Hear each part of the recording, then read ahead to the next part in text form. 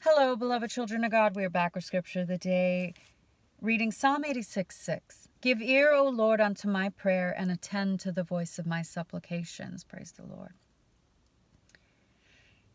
You have to pray to the Lord. You have to make your supplications known to the Lord. You know, prayer should be your priority. It should be the first thing you do in the morning, the last thing you do at night, and you should pray throughout the day. God is always with you. He always wants to hear from you. You know, that is God's will, is to be reconciled with his creation, with his sons and daughters, so that we can walk hand in hand, spirit in spirit, with him constantly, in constant communion with the Lord. Constant relationship and communication. Pray to the Lord. Make your supplications known to him.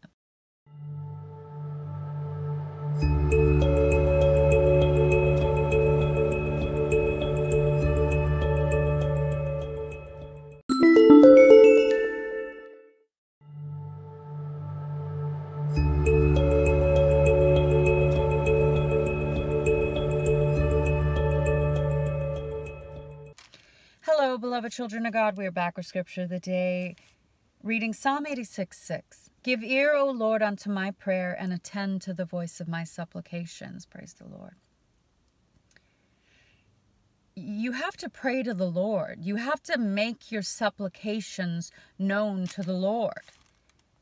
You know, prayer should be your priority. It should be the first thing you do in the morning, the last thing you do at night, and you should pray throughout the day. God is always with you. He always wants to hear from you.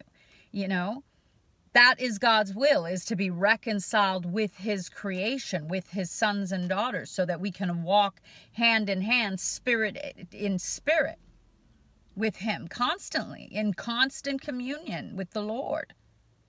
Constant relationship and communication. Pray to the Lord. Make your supplications known to him.